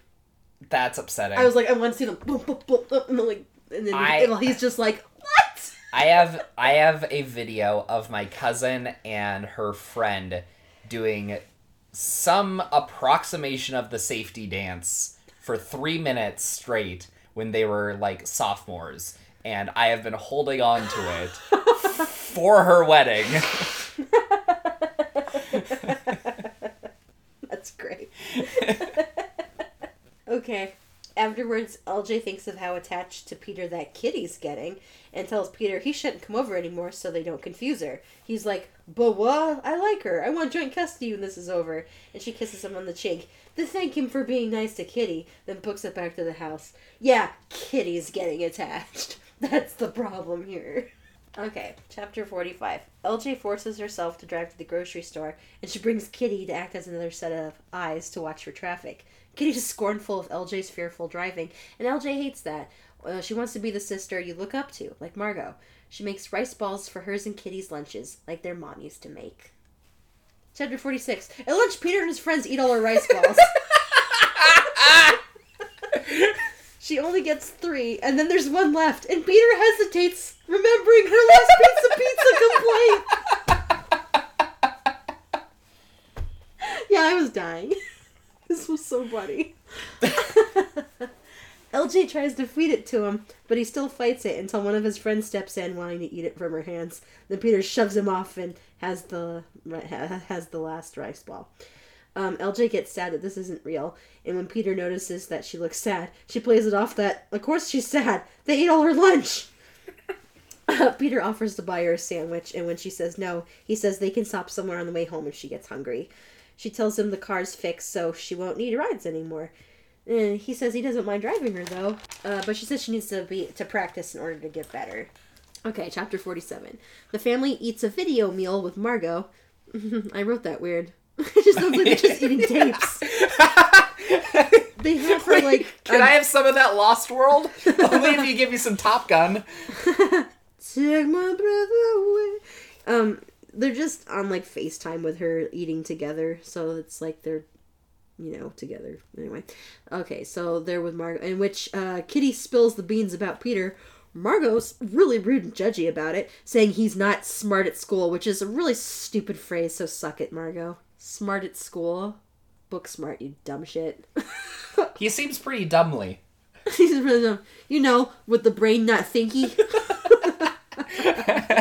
Hulk smash! He's boo. And LJ's like, no, he's boo. LJ gets angry and has Kitty chime in that she likes Peter. LJ points out that there's other ways to be smart and that Peter has a high emotional IQ. Margot's all skeptical and honestly, what a jerk. Guess Scotland's not working out if she's this big of a turd. Chapter 48. LJ and Josh go to their diner to hang out. LJ asks if he's heard from Margot, and he says they talk online sometimes, and she seems homesick. LJ's confused by that, since Margot always seems fine when they talk. Josh asks how things are going with Peter, and he gets pretty shitty when she says Kitty really likes him. He apologizes, though, and LJ forgives him, but I'd have happily dumped my drink over his head. Then Jen cruises in with a kid she's mentoring, and sees LJ and gets all smiley. Later, LJ gets an angry text from Peter about hanging out with Josh. Jesus, everyone's so possessive in this book. During a family meal is when she gets his message, and Kitty announces that LJ got a text from Peter, which prompts the dad to say he likes Peter, and that he likes that LJ, unlike Margot, is actually going out and making new friends. The dad and Kitty agree that Peter's totally into LJ, and LJ decides that she's going to work their dad so Kitty can get that dog she wants for Christmas. I like the dad a whole lot in the movie. Yeah. Because they like wrote him as more present, and he seems to be more aware of what's going on with. There's like the scene at the beginning where they all sit down. It's like right before Margot leaves for school, and like Josh comes over for dinner too, and they're all sitting around the table, and Josh is like, "Hey, here's my surprise," and like he has a plane ticket already to go visit her, like at Thanksgiving, and she goes like, "Did you already pay for this?" And looks panicked because she's like about to break up with him, and he's like, "Something weird's going on here," but the dad goes like, "Woo! Way to Josh for stepping it up." I love the dad so much. Okay, and the dad's a gynecologist, and there's this great scene where Chris is over at the house and she's sitting on the counter and she's all like, "Now, I don't deny you your right to provide food and your home for your family, but what guy goes to college and thinks, I'm just gonna look at vaginas all day? What guy wants to be a gynecologist?" And he goes, "I'm leaving the kitchen now, Christine." Yes, it's so good. It's like, it's not a very good adaptation of this book. Exactly, it gets the gist. Yeah. But it's more like a cousin of the book rather than, a direct sibling, because it's still so different. Yeah, which I think we've talked about that before. Is like, you don't want a direct adaptation when you watch a movie. This would have been rough. Yeah. You want something that learns from the book and tries to be the best thing that it can be. Right. In its own, wheelhouse. So, cool. Yeah. Can you do me a favor, Kitty? He says. What? Can you stay this age forever? Automatically, Kitty replies, I can if you give me a puppy. I made muddy fingers for some reason. That looks creepy. He made a petting a dog gesture, but it looked gross. Some heavy petting. Chapter 49. After studying with Peter at Starbucks, he drops LJ home, but she accidentally leaves her bag in his car. The spare key isn't under a rock anymore. No one does that. Oh my gosh. When I read that, I was like, what kind of white shit? I was the only one to laugh in the theater at that line. Also, did you see that we have them at school? Yes, I said it out loud as soon as I saw them. Guys, if you haven't seen Us or Get Out, they're both phenomenal films. Yes. Jordan Peele is amazing. Jordan Peele is one of the, best directors of this decade. Yes. At least. Well, I mean, the decade just started. I mean, decade is in the last 10 years that I have seen films during. Okay. Fair enough. Okay, so the spare key isn't under the rock anymore. So she goes next door to ask Josh for a key. He comes out and gives her the key, but gets all pissy about Peter and that he's not good enough. Really sick of this song and dance, Josh. Learn a new one. He uses the phrase. Do it. You're not like other girls. Boo! I told you Josh sucked and you're not the Josh. Thank you. You're the Laura Jean. I'll take it. I'll take it over you're not like other girls, Josh. And I'm the kitty. Because I hold grudges. And I'm obnoxious. As they argue, Peter comes back with LJ's bag and gives her a big kiss. She realizes then that she's back to liking him. But then at school the next day, he tells her the kiss was for Josh's benefit and it won't happen again. Then he takes her hand and walks her to class, and the cognitive dissonance almost makes LJ's head explode. This isn't romantic, he said as he did something romantic. Chapter 50. Kavinsky wants LJ to go on the class ski trip, but LJ has had bad experience with skiing. He talks her into it by telling her the lodge has a great fireplace, perfect to read by, and that he'll buy her hot chocolate. She gets her dad to sign the permission slip, and he's so excited for her. I'm really glad you're doing this. He's so... Right. You're stepping out of your comfort zone. Yes, I love the dad so much eventually, but at the beginning I was just like, why it's can't like this the asshole... Penderwicks dad. Don't like him that much at the start. After you get to see more of him as a real dad, you like him more.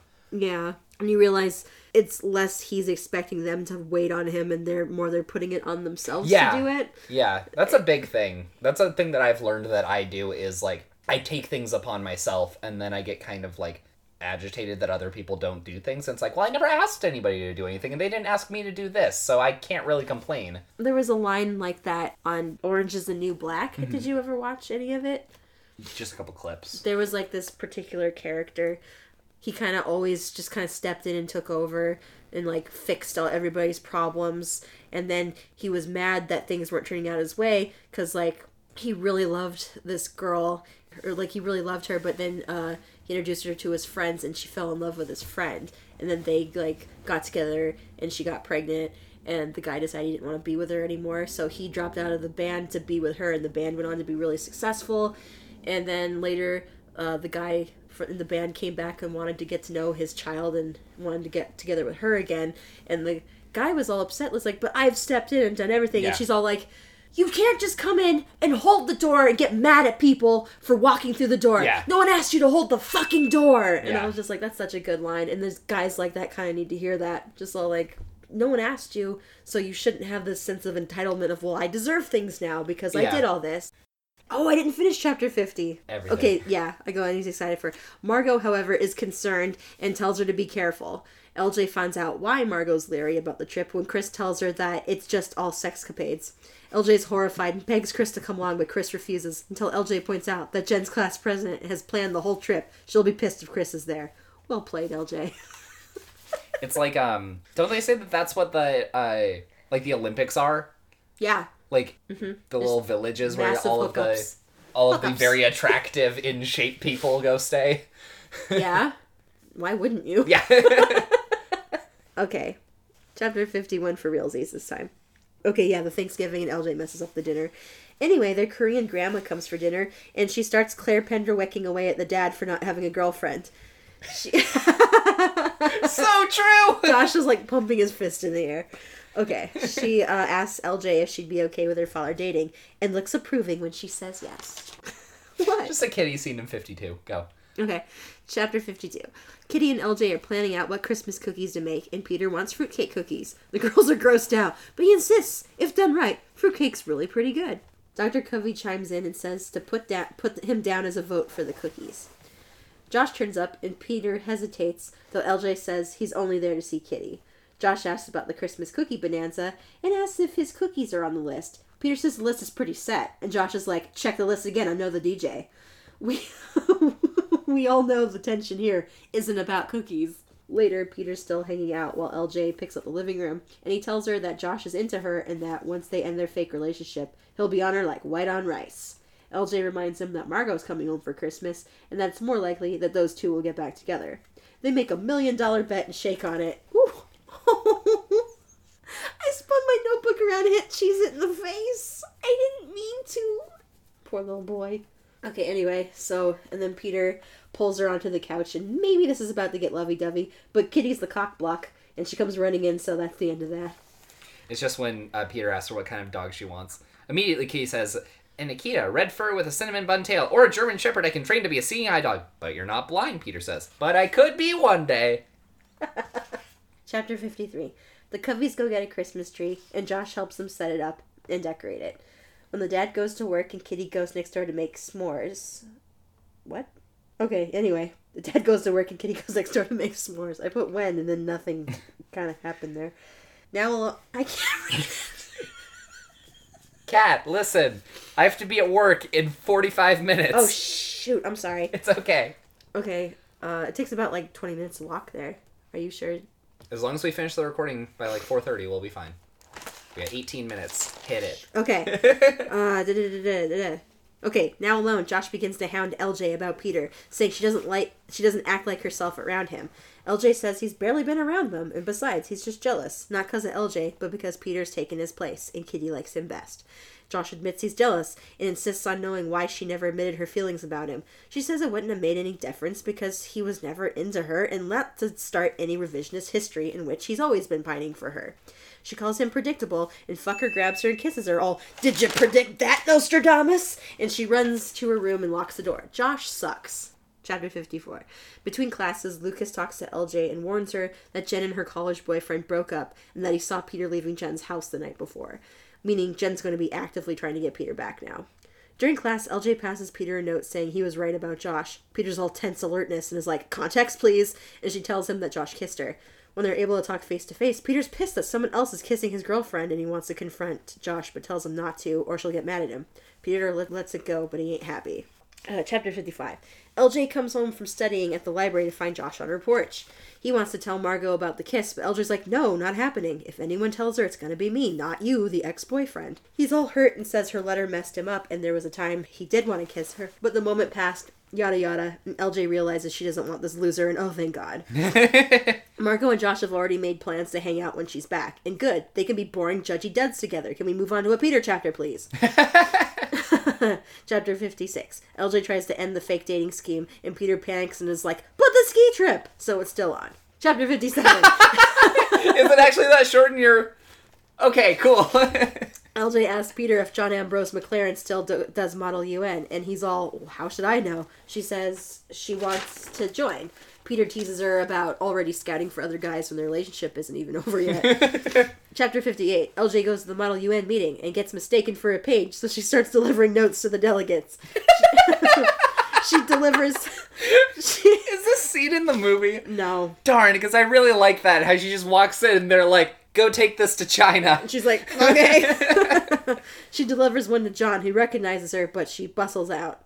I can read. When Peter texts her if she saw John, she tells him no, wanting to bask in the fact that John remembered her. Because he's like, Laura Jean? But she's already like, well, right, it's like, that was enough. Yeah. Chapter 59. Margot comes home and she's all mad that they did the cookies and tree without her, and she acts like a micromanaging bitch and gets all snide about Peter again. She even got the haircut for it. I guess college is sucking some pretty serious wang for her if she's so resentful of life daring to go on for everyone else in her absence. I'd be sympathetic, but I'm not. Chapter 60.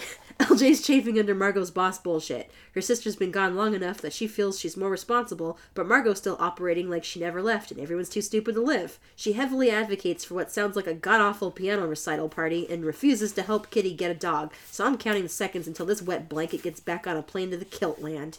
Chapter 61. The junior class leaves for their ski trip, and sure enough, Jen has a fit when Chris turns up, but haha, she has prior teacher approval so she can come. Suck it, Jen. LJ sits with Chris on the bus, despite Peter's protests, but hey, they're breaking up soon, so why not show a few cracks in the foundation? However, at the lodge with no company except a gossipy teacher who lives up Jen's ass, LJ decides not to let Jen have Peter early. Their contract is still in effect, so she heads on out to the slopes to find Peter. Chapter 62. Peter's on the slopes, but ignores her when she calls out to him. She gives skiing a shot. I'm a giraffe! she gives skiing a shot, and yeah, she still hates it. Later, she talks to Peter, and it turns out he's still mad that she didn't sit with him on the bus. He tells her that he started liking her for real, but LJ's hesitant because he's still in love with Jen. He gets all mad and tells her she's too scared of everything, that she only likes unattainable boys, so she doesn't ever have to take a chance. A harsh but valid point made by Mr. Kavinsky. True dat. LJ goes to her room to be upset and fume. Then she thinks about what Peter said, and realizes that she's tired of being afraid. She gets her keys and goes back out to the hot tub to find him. I like that LJ actually thinks about others' words and gives them a fair shake and is willing to hear another point of view. Chapter 63. LJ catches Peter alone in the hot tub. She takes off her coat and boots to dangle her legs in and tells him that earlier he caught her off guard, but that she likes him too. He pulls her in and they kiss, but Peter stops things because it's too close to curfew and he doesn't want her to get into trouble. All I can think of is that long wet flannel nightgown must suck. Right? In the movie, she's wearing a cuter little nightie that makes more sense. Right. But as soon as it described what she was wearing and then she got towards the hot tub, I'm like, no! You're gonna think it's cute at the start, it's gonna suck at the end! It's gonna suck at the end! It's gonna stick to your legs and be cold and gross. Yeah. Yucky. Alright, chapter 64. LJ sits with Peter on the bus the next day and plays Uno with his friends. At a rest stop, Jen confronts LJ in the bathroom, saying she used to wish she was LJ and have her family. LJ asks why they stopped being friends, and Jen says it's because LJ and Peter kissed in 7th grade. LJ knew how Jen felt about Peter. Then she drops the bomb that Peter's telling everyone that he and LJ had sex in the hot tub last night, and boy is LJ a slut. How is having sex with your boyfriend being slutty? Whatever. LJ gets back out to the buses and cries. Chapter 65. On the bus, LJ sits with Chris again, and Peter doesn't really take seriously how upset LJ is. Chris is 1,000% gets it, since basically the same rumor mill thing happened to her. Mm-hmm. Jen's going seat to seat, spreading the story, and LJ cries on Chris's shoulder, trying to sleep. She makes a good point about the rumor, because she's like, it's not fair for the girl. Guys have it easy. I'm sure they were all congratulating him, pounding him on the back for being such a stud. It's not like he could just go have sex with nothing. He has to have sex with a girl. There is a woman on the other half of that, and then she gets, taken out to pasture for it. It's BS. Yeah, it is. It is BS. Chapter 66. Margot and Kitty pick LJ up from the school, and right from the get-go, Margot knows something's wrong. LJ doesn't want to talk, though, and just claims to be tired. Peter texts her to ask if they can talk, but she ignores him. Margot wants to make this obnoxious-sounding recital party a thing, and LJ goes along to distract herself from her misery. Apparently, Margot and the dad are known for a duet of Baby It's Cold Outside, and I actually cried out, gross. I highlight the whole thing. So, Margot and Daddy sing Baby It's Cold Outside. Now I am always commissioned to sing Santa Baby. I used to do it lying on top of the piano with my mom's high heels on and our grandma's fox stole. What the actual F is that? No! What? No! I've been shaking my head so hard on Disney. This is so not, that is... I hate this party. That is Arrested Development, Afternoon Delight level. I said that! Actually, I was reading it, I got to that part, and I got so upset, I ran and told my mom, and made the Arrested Development comparison. Yeah, this is totally Michael and Maybe singing Afternoon Delight. Okay, Josh texts LJ to make sure she's okay, and says he never believed the rumors for a second. LJ waits to see if Peter texts again, then throws away all of his notes and deletes his number and pictures from her phone. Okay, chapter 67. It's Christmas and they all exchange presents and no one's an asshole, and Kitty gets her puppy, which she names Jamie. Ah, they have their... No, the full name is Jamie Foxpickle, but we'll only call him that when he's in trouble. Okay, chapter 68. They have their stupid-sounding party, and Peter shows up since Kitty had invited him.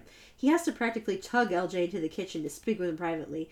She tells him that he hasn't done a good enough job denying the rumors since he's probably wink-wink nudge-nudging while doing it. Josh turns up to fight, too, telling him he's never been good enough for LJ, and the rumors are all his fault. Peter's like, loser, she doesn't like you anymore, even with your desperate attempt at kissing her, so step off. And Margot heard the whole thing, and she's devastated and mad at LJ. Even though Josh did the kissing, there's way too much slut-shaming in this book, but then that's how I remember high school, and I'm not even a little nostalgic for that time. True. Chapter 69! Nice. LJ reflects on her relationship with Margot, how they were enemies prior to their mother's death. Then they banded together after their mom died so they could look after Kitty. Now Margot looks right through LJ, and LJ worries that they'll never be close again. Chapter 70. Dr. Covey sits down with LJ and tells her he's worried about her sexual activity and that he's made a doctor's appointment for her. LJ starts crying and says she's not having sex, but he doesn't really seem to believe her. When he leaves, she goes to Margot's room and tells her that she sucks for using their dad to get back at her. Margot's all self-righteous and it sticks in LJ's craw, so she throws out the fact that she knows Margot and Josh had sex and storms away. But Margot's not going to let that stand and thinks LJ knows this tidbit because Josh told her while they were sneaking around together. Jesus, Margot. The whole story about how she'd always liked Josh in the letters and fake dating Peter comes spilling out, but Margot's not at all that sympathetic until LJ tells her that she cares deeply for what Margot thinks of her. Margot gets upset and says she doesn't feel needed like she used to be since she's come home and everything's fine. They're both crying now and reconcile. Boy, am I exhausted and deeply grateful that I only have one brother. I got real angry at that scene where he doesn't believe her because she has done nothing, as far as I can tell, pretty much in her whole life for him to not believe her about that. And I'm like, that's not fair. I think it's because it came from Margot. Yeah. And he really trusts Margot. Also, I wrote in here that I feel like there should be more teen books that kind of normalize teen sex. I think so too. Like, they don't need to glorify it, but it's a thing. It is and a thing. we should acknowledge that that is a thing that people experience, and we should then instead be like, and show, a full spectrum of it. But the whole, like, virginity is a pure, important, like, valuable thing. It's like, for some people, and then for other people, it's not, and that's okay too, as long as they're not doing it with someone who's like 30. Oh, right. Yeah. Like my friend was. But when it's two teens, it's like, what are you gonna do? Make sure they're safe. Exactly. Okay, chapter 71. It's New Year's Eve, and LJ and Kitty shuffle their dad and Margot off to parties. Kitty hounds LJ about being sad until LJ admits that she misses Peter. Kitty's like, so call him, and LJ's all, can't. And Kitty's like, why? And and LJ tells her the whole thing was fake. Kitty's baffled, and LJ explains the letter kerfuffle, and then Kitty's like, oops, I sent those when I was mad at you for tormenting me about my Josh crush. While LJ's fuming and trying to make herself forgive her crappy little sister, Kitty rushes from the room, then returns with LJ's hatbox. Chapter 72. Kitty starts to cry, and LJ forgives her, telling her she can keep the hatbox. Kitty says no, besides, she's put something else in it for her. It's all of Peter's notes that Kitty found when she was emptying the trash. She only read 2, but she knows they're important. After they have their New Year's celebration with sparklers in the yard, LJ goes to her room and reads Peter's letters, finally feeling the difference between loving someone from afar and loving them once you really get to know them. She sits down and gets writing Peter his own love letter. Cute. How would you feel about this book, especially like the ending of it, if you didn't know that it was the first of a trilogy? I'd hate it. Yeah. It's the movie is way more satisfying in the ending. It kind of combines the beginning of the second book, Okay. but not really because they kind of change a little bit. So in the movie, it ends. Well, she said like Kitty has her big reveal and then like gives her all the notes, and then she shows up to the school, and Peter's out in like the lacrosse field like setting up a thing, and she's like, and he sees her, and she goes like, "Hey, I have something to tell you," and he goes, "Wow, okay, what is it?" And she goes, "I drove here." And he's like, "Wow, hey, congrats." And she's like, "Okay," and starts walking off, and he goes, "Whoa, wait." And then she like has the letter, and he's all like, "What's that?" and like takes it from her, and like I think he just reads Dear Peter, and he's like, "No, if you want me to read that, you're gonna have to give it to me," instead of like forcing it out of her hand. So she's like, "Can you turn it around?" So she turns around and like reads like this heartfelt thing, or like a little bit, and then like taps him on the shoulder. So he like turns back around for her to say like, "I like you," and then he tells her why he was in Jen's room, and it's like very cute. And then I was just like, "What a good movie!" Cute. Yeah, Yes. I'm sure I will watch it. It was just so well cast. Cool. Like, I really liked everybody, and the dad was super great. So, he has to go to school, and I'm dying. Dying of allergies. So thanks for listening to Hello Fellow Kids. Do your outro. So we'll be releasing a bonus episode for the second book. We'll probably tackle the third one eventually if the second one doesn't suck. I might. We probably won't do them back to back No. like this, but you know, maybe when the third one's coming out. And then I'll cut in at some point either here or in the bonus episode what we're doing for March. Until then, if you want to contact us, you can email us hfkpodcast@gmail.com or on Twitter and Instagram at hfkpodcast. Music provided by Ben Ash. Visit him at benash.com. Thanks, and sneeze time.